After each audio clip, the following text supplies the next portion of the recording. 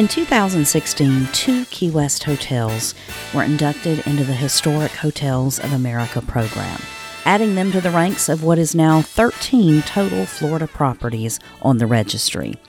Hotels that are admitted to the program are all 50 years old or older, and they're eligible to be added to the National Register of Historic Places, and they all maintain some historic integrity in their architecture.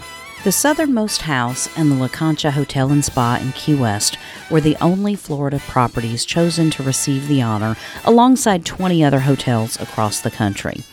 Touting our hotel's historic significance has always provided a tremendous sense of pride for us, so a recognition that honors the deep-rooted history and exemplifies our significance within the fascinating story of Old Key West is something that we're really excited to receive, said the Vice President and General Manager of Key West Hotels. The Southernmost House, the eldest of the two, dates back to 1896 when it was built for $250,000 for a local judge to call home.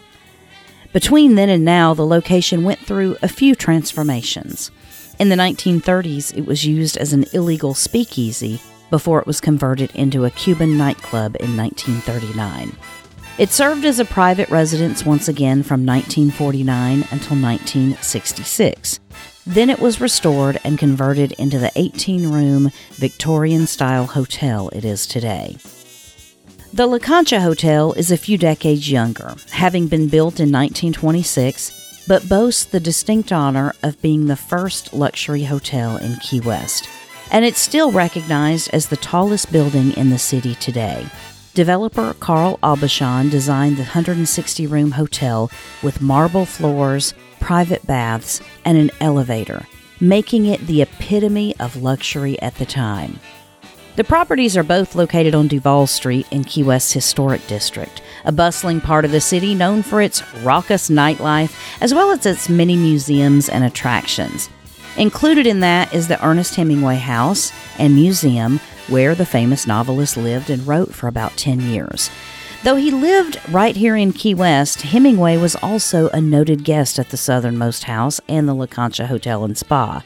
It's said that he drew inspiration from visiting these properties, and he was even staying at a guest room at the La Concha in 1937 when he started writing To Have or Have Not, a novel about Key West during the Great Depression.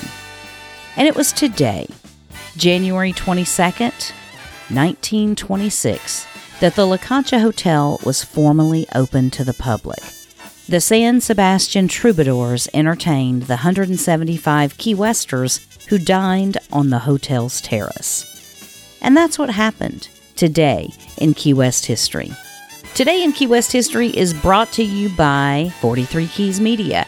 You can find more about our illustrious past and even what's going on today in our beautiful Florida Keys by visiting 43keys.com. You can also find this program and others as an Alexa Flash Briefing. You can find us on YouTube, and you can find us anywhere you listen to your podcasts. So wherever you're listening, subscribe, and we'll see you over at 43keys.com.